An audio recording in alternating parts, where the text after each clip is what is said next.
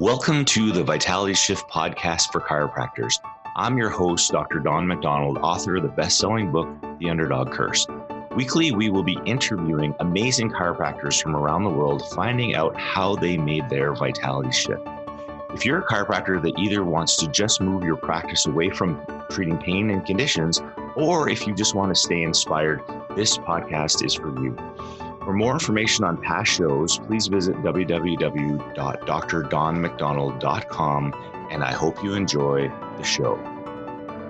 Well, hello, everybody, and welcome to another episode of the Vitality Shift for Chiropractors. This is Dr. Don McDonald, your host, and today I get to head back over to England, and I get to interview our next guest, who is just a young whippersnapper in practice. He's only been practicing for 42 years, which is amazing. He's a fellow Palmer grad, so he went to the same school I did, just a couple of years before me. But we're alma mater, which is pretty cool. And his name is Dr. Richard McMinn. So welcome to the podcast, sir. Thank you, Don. I was just thinking, you're 20 years, is it? Yeah. Yeah, we've got 62 years of experience on this podcast. Yeah. So whoever's listening better to listen up. Well, I think they need to, but mind you, I'm still learning like you, and we've got to stay humble. That's true. Well, and that's the learning, right? Is that you continue to keep learning, right? It's not like exactly. you ever get there. So it's so interesting because I know Brandy's talked to you quite a bit. She's I think she coached a few of your associates, and yeah, I sent a few her way, and Dara Tyrrell, yes, particularly, yeah, fantastic. She's the best I've ever had. I love all the others, but she was just great. She's doing so well in Glasgow now. Yes, that's so cool. And then there was, I think there was Patrick, and he's doing great. He's launching out. So yeah. I was proud of what they did with you guys. That's cool. And so recently you sold your practice, right? And I had two practices in Sussex, which are now sold, and now I'm semi-retired. I'm not tired. I'm just semi-retired. Yeah, you're slightly tired. Because I just love chiropractic, and I want to keep my hands on people because it's a joy. Yes. So the practice is sold. I don't have all that responsibility now, which is freedom for me. 68 years old, I can do it. You know. That's awesome. And no, it's great. So I just tend to I'm going to be working about 6 months of the year, but spread over a year. Yeah, so nice, lots of breaks, right? Yeah, exactly. So coming shortly, we're heading off to New Zealand, Australia for 4 months. Oh, that'll be awesome. Just chilling out. We have a daughter she's one of your clients. We have a daughter in New Zealand, Elise Taylor. Yes, she came to our Unplugged in Australia. Yeah, she went to Queensland, Gold Coast. Yeah. She loved it. Oh, that's cool. That's amazing. So before we get totally into this, I want to get into your story because it's nice to catch up what's going on right now. But how did you, because just tell a little bit about where you grew up and how you found out about chiropractic in the first place. So I was a farmer's son in New Zealand. And love farming. Beautiful way to be raised on the farm. Taught you a lot about life. Taught you about gains, losses, new birth, sadness when sheep and cattle died. But it just taught you about the real McCoy, okay? Anyway, I was 8 years old, and my uncle had just come back from Palmer, and he gave me my first adjustment, and it changed my life. Really? It changed my life. And that was the day I decided to be a chiropractor. Wow. Sorry to be getting emotional, but I'm not sorry. Yeah, don't be sorry. It touches me every time. Yeah. And he adjusted me, and at that moment, I was going to be a chiropractor. Yeah, and I know it's hard to put into words, but could you try to put into words of like kind of what you experienced? It was something that switched on in my emotions, in my body, well, now I've done the vitality shift in my nervous system. I always knew that anyway, but it just switched on. It was like it hit the fuse. Yes. And it flicked it on, and my life changed. Cool. And that was my mum's brother. And he just said, I want to check your spine. I said, I'd love it. So he was a little ways away from me. So I wanted to get a weekly adjustment at that point at 8 years old. So my mom. So you're actually creating your own care plan. Exactly. But it wasn't possible because he was quite a ways away. So once I got to about 15, I then asked if I could have a referral to a chiropractor closer. So I went to this guy. I won't mention his name, and I won't mention where he came from, but he was from England. I need no say no more. I went in there and I said, I want to come every week. He said, you don't need to. Haven't got a problem. Guess what? I never went back. I went the long journey to see my uncle every week. Oh, you did? Yeah, I did. That's a determined young feller. And then I mentioned to my uncle that I wanted to be a chiropractor. So I went to his office one day and I wrote down all these little questions about how he got into chiropractic, what the best thing about it was that he was in chiropractic. I just asked him a series of questions, and then he decided to take me to see Reggie Gold when I was 17. Oh, wow. in Auckland, New Zealand. Yeah. Well, there was another switch the light on moment. It was phenomenal, absolutely phenomenal. He had his beautiful, I don't know how old he was at that time, because that was 51 years ago. So he had these amazing sideburns, and his hands were covered in Navajo jewelry, and it was just, and cowboy boots and a really colored shirt. It was just fantastic. But that was how he was dressed, but I loved his message. It really touched my heart. So from that moment on, it even cemented it more and more and more. Even more. And so, and is that at the time, like at the time, what were the prerequisites? Because I know there's a certain time where you didn't have to do all the undergrad stuff. Was that? Yeah, I had to have, to get into Palmer, I had to have university entrance, which in New Zealand is the last year of high school. Yeah. But for some reason, I wasn't accepted into Palmer. There was something I was missing. Anyway, my friend and I, Ross Fennell, he's on Vitality Shift. Yes. Yes. Ross is my best mate. So we said, well, let's do this. Let's do it this way. We'll go to Kansas City and go to Cleveland College. Oh, really? So we started off with Carl Cleveland, senior and junior. That's where I got the most amazing philosophy. We got it there. Anyway, so I was there 6 months. So I took a trip in my Chevy Biscayne, 2-door without air conditioning and windows down. drove to Davenport, and funnily enough, my uncle that adjusted me when I was 8 was the brother-in-law of Virgil Strang. No way. Yeah, Virgil. That's hilarious. So I went and had a meeting with Virgil, and I said I'd like to apply to transfer up to Palmer College. He said no problem, just go and see the registrar and you're in. So we both moved up, and the rest was history. That is amazing. Yeah. Was it the reason that you wanted to transfer? Was it just kind of like you just always wanted to get to Palmer? Or is that kind of the whole thing? Well, that was my main purpose, because my uncle went there and I just wanted to be at Palmer. That's where it was for me. And that time there was 2,300 students, 2,000 men, 300 ladies. They were in good shape. Wow. That's funny. And in those days, like to travel, like how was the traveling from New Zealand to the United States? Well, I just came one way because I didn't have any money to go back if I wanted to go for Christmas.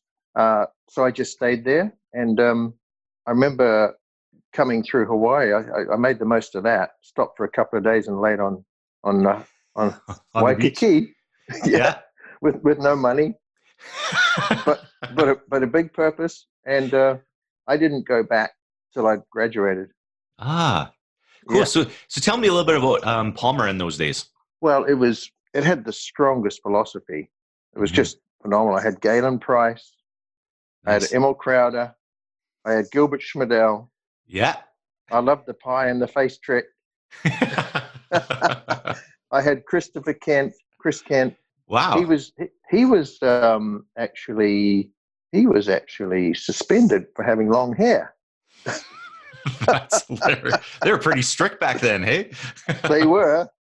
And Daniel David was still alive, but I think he had a stroke just after I got there, so he wasn't that well. But I'll never forget the safety pin cycle with Galen Price. Yeah. That would have been cool. I wish they had video back then. Oh, would have been great. And what I enjoyed the most was I was a campus guide. Mm. The green jacket. Did you have green jackets? Did you have green jackets?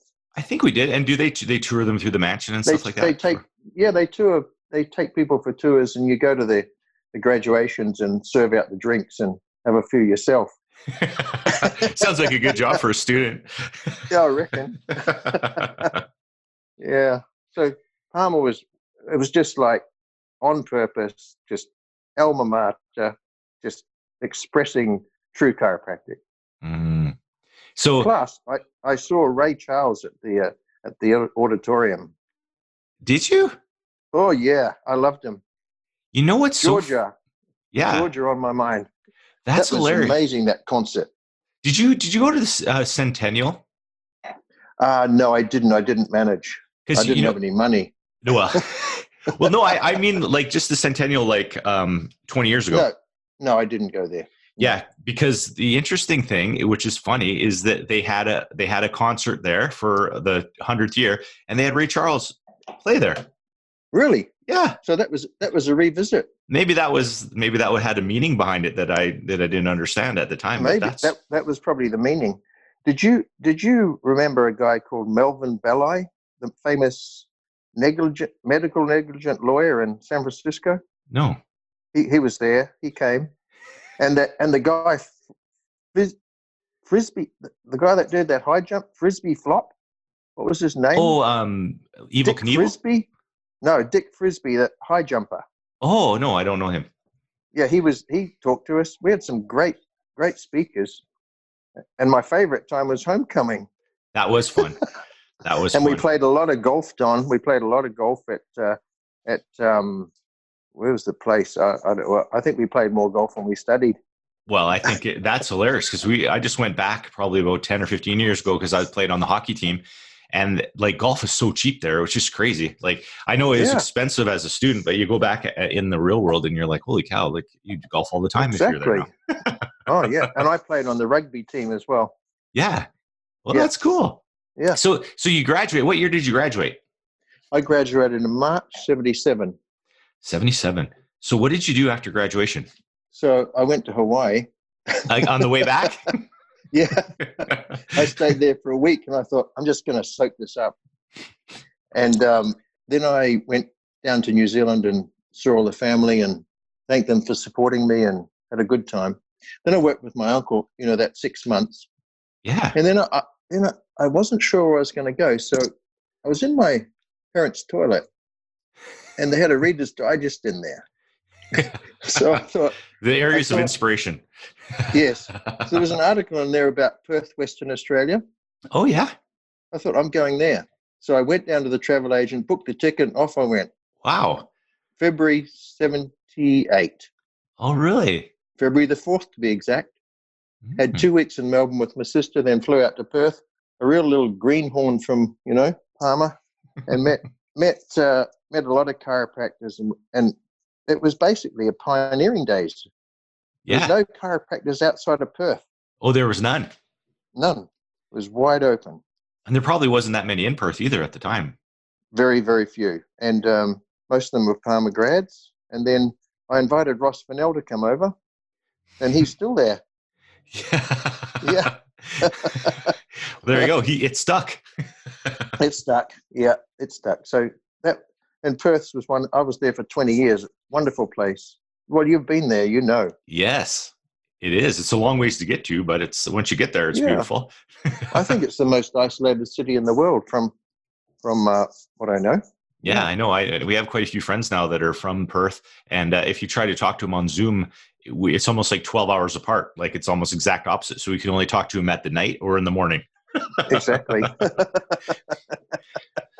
So what were some of the challenges when you first started? Like, because again, some people, when they first open practice, they open in an area maybe that might be pretty saturated with chiropractors. So there's a lot, but there's also probably some big challenges when there isn't any chiropractors in there. Well, when I went to Perth or Western Australia, the chiropractic board didn't allow any advertising. Mm. So Ross and I was just running other people's practices for a while. And I remember a guy called Mike McMinn, a great guy, Palmer grad. He said, I want a month off. He said, could you could you be there at 5:15 in the morning? I said, what? He said, I start at 5:30. This is in the summer. Oh, wow. So I turn up at 5:15. There's 5 people waiting. So my very first day, I saw 110 people. Greenhorn from Palmer. Holy, learning fast. Oh, my goodness. So that I cut my teeth there, had a month there, had a great time. And then I thought, I'm just going to start my own practice. So the rest is history. Nice. But so then Ross and I, we thought there's a place down about 700 kilometers from Perth. We might start a little satellite practice because there's nobody there. It's a town of 10,000. So we flew down alternate Fridays for about 6 months. So I got the first day, I had 73 new patients. Holy cow. The local pharmacist, who was a Kiwi, he took the bookings. Yeah. So that was cool. And then 73 new patients. The exams were pretty brief. And, yeah, no doubt. They should be there like for 18 hours or longer. Actually, all I did was adjust them, and then I flew home. Then Ross did the next week. It was a great time. That's cool. And then because it was so good, we thought, well, let's move the family down there. And I had 5 years there, and I started the very first practice there, and worked in a town. I was the closest chiropractor to me was 250 kilometers away. Wow. What was the town called? Esperance.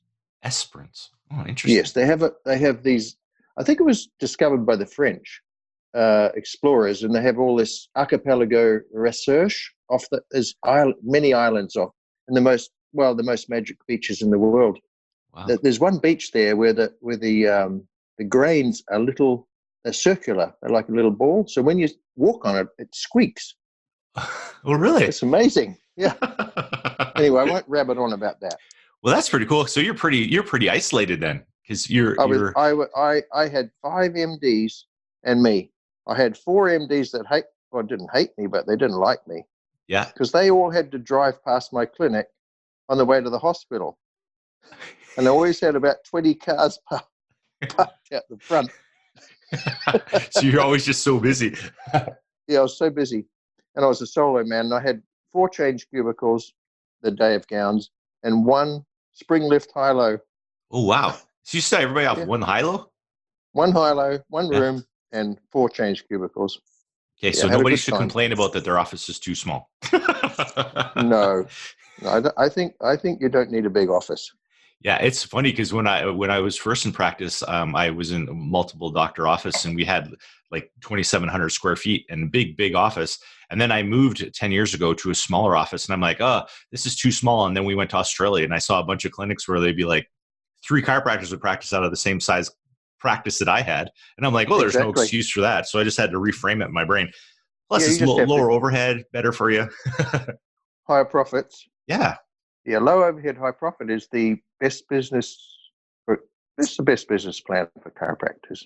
Yes. Well, and again, I think the sooner you can kind of get your money in order and get some money in the bank, then you can actually practice the way you truly want to, and not be practicing out of desperation or fear all the time. Well, yeah, exactly. Money attracts money, and then if that's out of the equation, your ability as a chiropractor is just much more pure. Mm-hmm. That's so great. It hasn't awesome. always got these debt trees hanging off it. I know.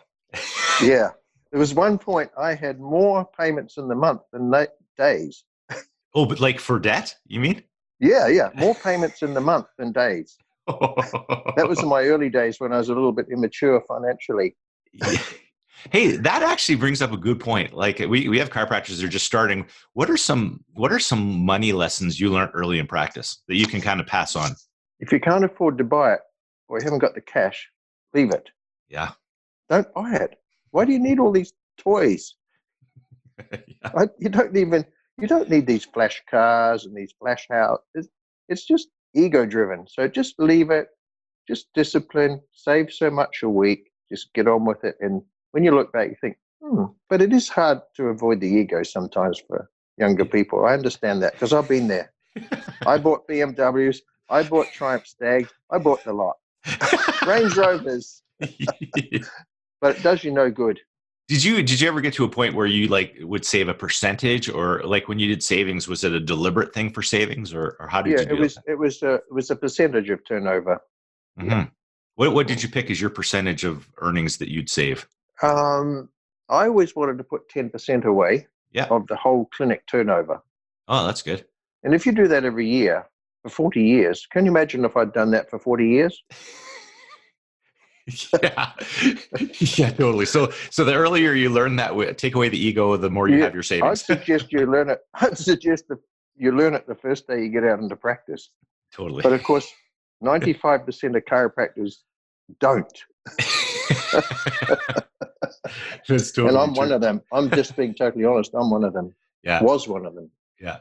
So after 20 years down there, then you obviously... No, I was only down there 5 years. Okay. And I came back to Perth from 86. I had 10 years in Perth. Okay. Yeah. And then where did you go after that? We went back to New Zealand. My mum had dementia, so I went back just to help my dad. Yeah. Because the intention was always to come to Europe. And then I helped my dad and I just did locums for 5 years in New Zealand. Had a good time.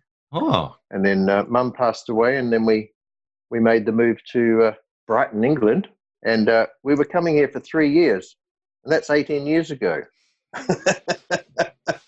So you didn't think you were going to stay? You were just coming just to check it out? No, we were just coming for the European adventure, bring our kids over and give them a taste of culture and the art and the history. Mm-hmm. And they just love it here. We have 4 boys here, and of course Elise is down under. Yeah, because she was born in Perth, wasn't she? She was born in Perth. Yeah, yeah. And all our 5 children were born at home. Mm-hmm. Wow, that's good and stuff. And all got checked on day one. Wow. Well, there you go. Yeah. Now when you went to Brighton, what made you pick that town or that city? Well, the way it worked is that I had a friend. He was a RMIT grad from Australia. I'd known him for a while. He offered me a job because I wasn't sure. Because we weren't staying. I didn't want to set up a clinic. But as it turned out, he sold the practice and I moved on. And I thought, we looked at each other and said, let's just set up in Brighton, because we'd always lived in Brighton. Because the town that I was working in, I would never live there. So Brighton's a bit of a happening, quirky, weird town. Suits me. How far away from London is Brighton? Just 50 minutes on the train. Oh, that's not bad. Yeah. Yes, it's 30 minutes from Gatwick, so it's brilliant. Yeah. So great town on the seaside. It's a happening place, you know. Mm. So then we set up our practice 2005 in Brighton, and now just sold in 2018. Oh, wow. 19. Yeah. So it's very. And you do know who bought the practice? Yes, I do. Yes. Yeah. Yes, I do. You can mention their names, or I will if you don't. Yeah, you can. Yeah. Rob and Melissa Sanford. You betcha. Yeah, Melissa's been on the podcast before, for sure. Yep. That's great. So that's cool for them too to be in that happening place. And they're very happy in Brighton and with the practice. It's good. That's great. Now, just getting a perspective, it's funny when I talk to prospective students where our practices are right close to University of Alberta. And I say one of the coolest things about chiropractic is that it's one of the only healthcare professions in the world that's universally accredited, which means as long as you graduate from a accredited chiropractic school, you can basically practice, if you have to write board exams or whatever, you can practice anywhere in the world. And so what is it like practicing basically in 3 different countries? Well, Australia, it was reciprocal with New Zealand. Yeah. I mean, I sat my New Zealand boards in 1977. It was quite good, really, because I just had a chiropractor sit there and ask me a few questions and what's on that x-ray? You pass. So New Zealand was a cinch. Yeah. And then that was reciprocal with Australia. Okay. And then when I came to the UK, that was reciprocal because I got here under the grandfather clause before 14th of June 2001. Oh yeah. When I would have had to sit a test after that, but I arrived on the 7th and registered on the 6th. Oh, that was good. You just got in under the wire, hey? Yeah, just made it. So that was no problem. So tell me a little bit about leadership, because we always talk about, we got our practice life, and then, when, you got all that set up and you're doing fine in your business. We talk a little bit about leadership stuff. And And I was talking to you a little bit about, before we got on the call, a little bit about the UCA in England, and how right now that we've just created a new association in Canada called CNAC, for the Canadian National Alliance for Chiropractic. I was wondering if you could just tell us a little bit about the association and why it got started in England for the UCA. Well, I wasn't one of the founding members, so they'd be better placed to tell you. But from my knowledge, they saw a niche for a new chiropractic association that represented the vitality of chiropractic. Mm-hmm. And that's how it grew like a mushroom from there, because they just tapped into that market, that niche market, and it worked incredibly well. And now we're sitting well, you've been to CE. Yes. You know what it's like. Yeah. We get about 600 for CE. It is a vital association. We represent, but we're also inclusive of whoever wants to practice whichever way they want. They're always welcome in our association. We're inclusive, and that's important. Yeah. And I think that's kind of what we're finding as well, is that in Canada, the association that's currently here is mostly just totally MSK, and kind of they just focus solely on that, which isn't really inclusive because they're only focusing on that aspect of the profession. Where the interesting thing is, if you practice more in a vitalistic or an MSK model, that there's still lots of room for people who, if they want to work with symptoms, that's totally fine. Yeah, we have MSK members and we have vital members, but they're all valuable to us because it's chiropractic. Mm-hmm. We don't focus on one thing. Mm-hmm. But so it's doing very well. Now we have Paul McCrossan as our president. Yes. She's doing a great job. Melissa's the CEO. She's doing a great job. And we have a really nice board.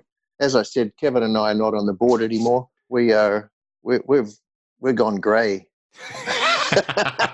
We've retired.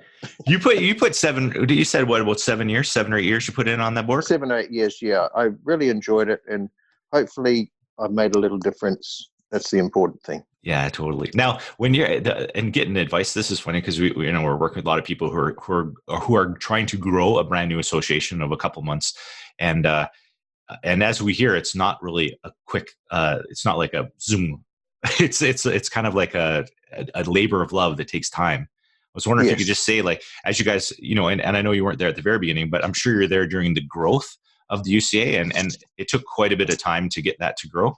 Oh yeah, I think they started off with a shoebox of paperwork, and then, Melissa told me that, and then after that, it probably just grew very steadily and slowly.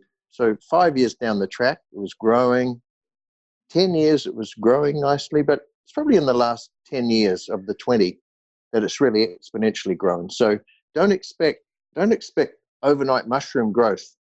That ain't going to happen. Slow and steady. As they say, slowly catches the monkey. Yeah.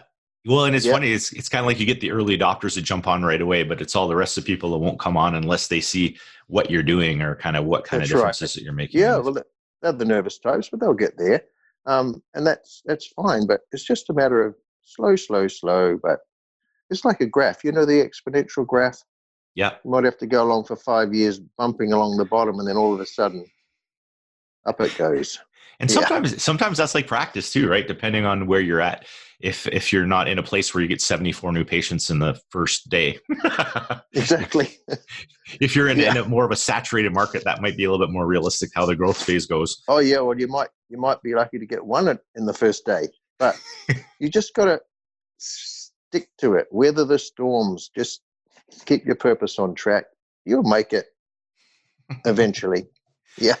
Now, I always like to ask my Terminator question. So, being in practice for 42 years, the movie Terminator, basically they have the ability to time travel. And so if you're able to travel back in time and talk to your younger self, maybe just after you graduated, and you had an opportunity to mentor yourself, what kind of words of wisdom would you give your younger self? To thine own self be true. William Shakespeare quote. Yeah. Don't spend so much. Don't buy that Triumph Stag. But just stick to your principles. Never waver. Mm-hmm.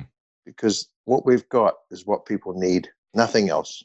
I love Brandy's post today, actually, about people just coming in not for things, but with a nervous system. Yeah. That's the truth. Yeah. Just getting checked, right? Just getting checked. I've been checked once a week minimum for 60 years. Yeah. Don't always get adjusted, but I get checked every week for 60 years. I take no medication.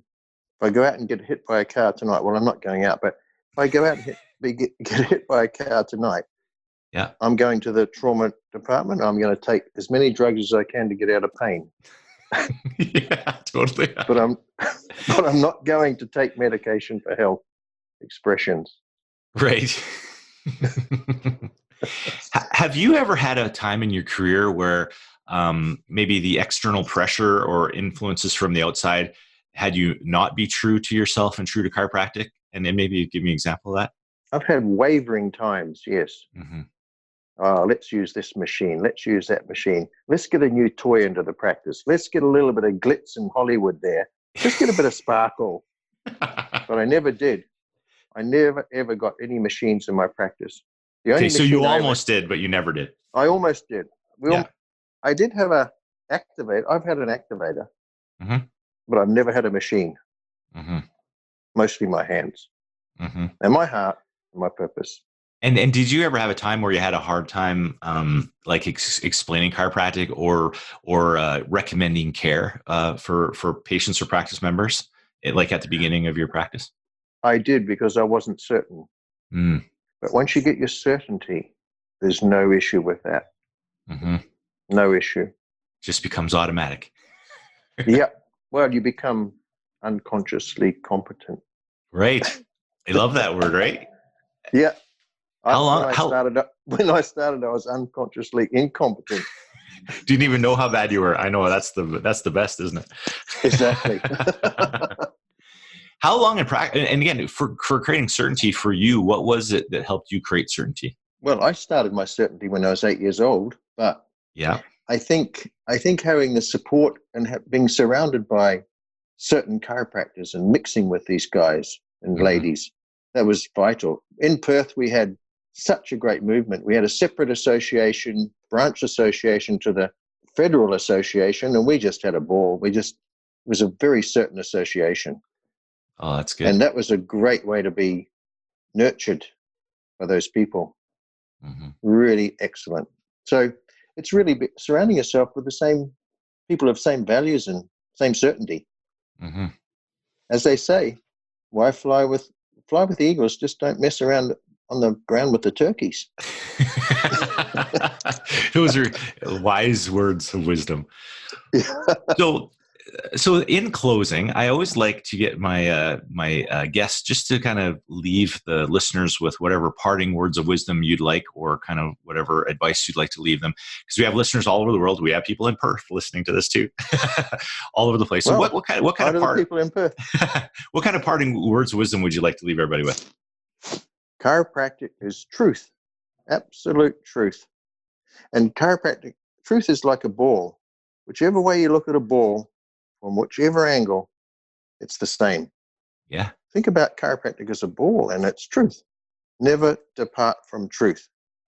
It'll sustain you through your professional life and your personal life. And just be honest with patients and tell them the truth. Don't tell them bullshit.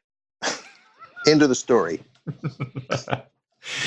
I love it when people have been in practice long enough that they've simplified everything down just to a few lines, because it's so funny. We as we go through practice, it's almost like we learn more, and then we get more complicated. And then as we refine it, we go back to being more simple.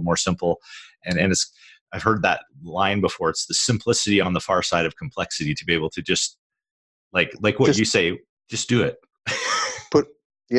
Well, I might be sued for Nike's strap line. Just do it. Well, we gave credit, so that should be good. Yeah, exactly. No problems. Well, thank you so much for being on the podcast. I really appreciate you taking the time out and sharing some of your 42 years of wisdom in the profession. I really appreciate it. I really, really feel honored, and I've loved this. And I want to spend some time with you in person whenever we're soon. That'll be good. I think we'll be in London, I think in September. I think it's in September or something like that. I'll be around London in September, so we'll come. Cool. So we'll be able to hang out then. Yeah, we'll have a whiskey. There you go. So everybody else out there, if you're around in London, come and join us for a whiskey too. Exactly. Love to brandy as well. Yes, for sure. And so everybody out there, thanks again for listening. I hope you took lots of notes or just even 2 lines, because like we said, when we get the sage wisdom, it's only in short sentences because it's actually to the nuts and bolts of what the recommendations are. So thank you all for listening again. And until next time, shift on. Thank you for listening to the podcast. If you've received value from this episode, please share this with a fellow chiropractor and take some time to rate and review us on iTunes or wherever your favorite place is to listen to podcasts. If you're interested in learning more about our programs and events, please visit www.thevitalityshift.com or connect with me on Facebook. I would love to hear from you.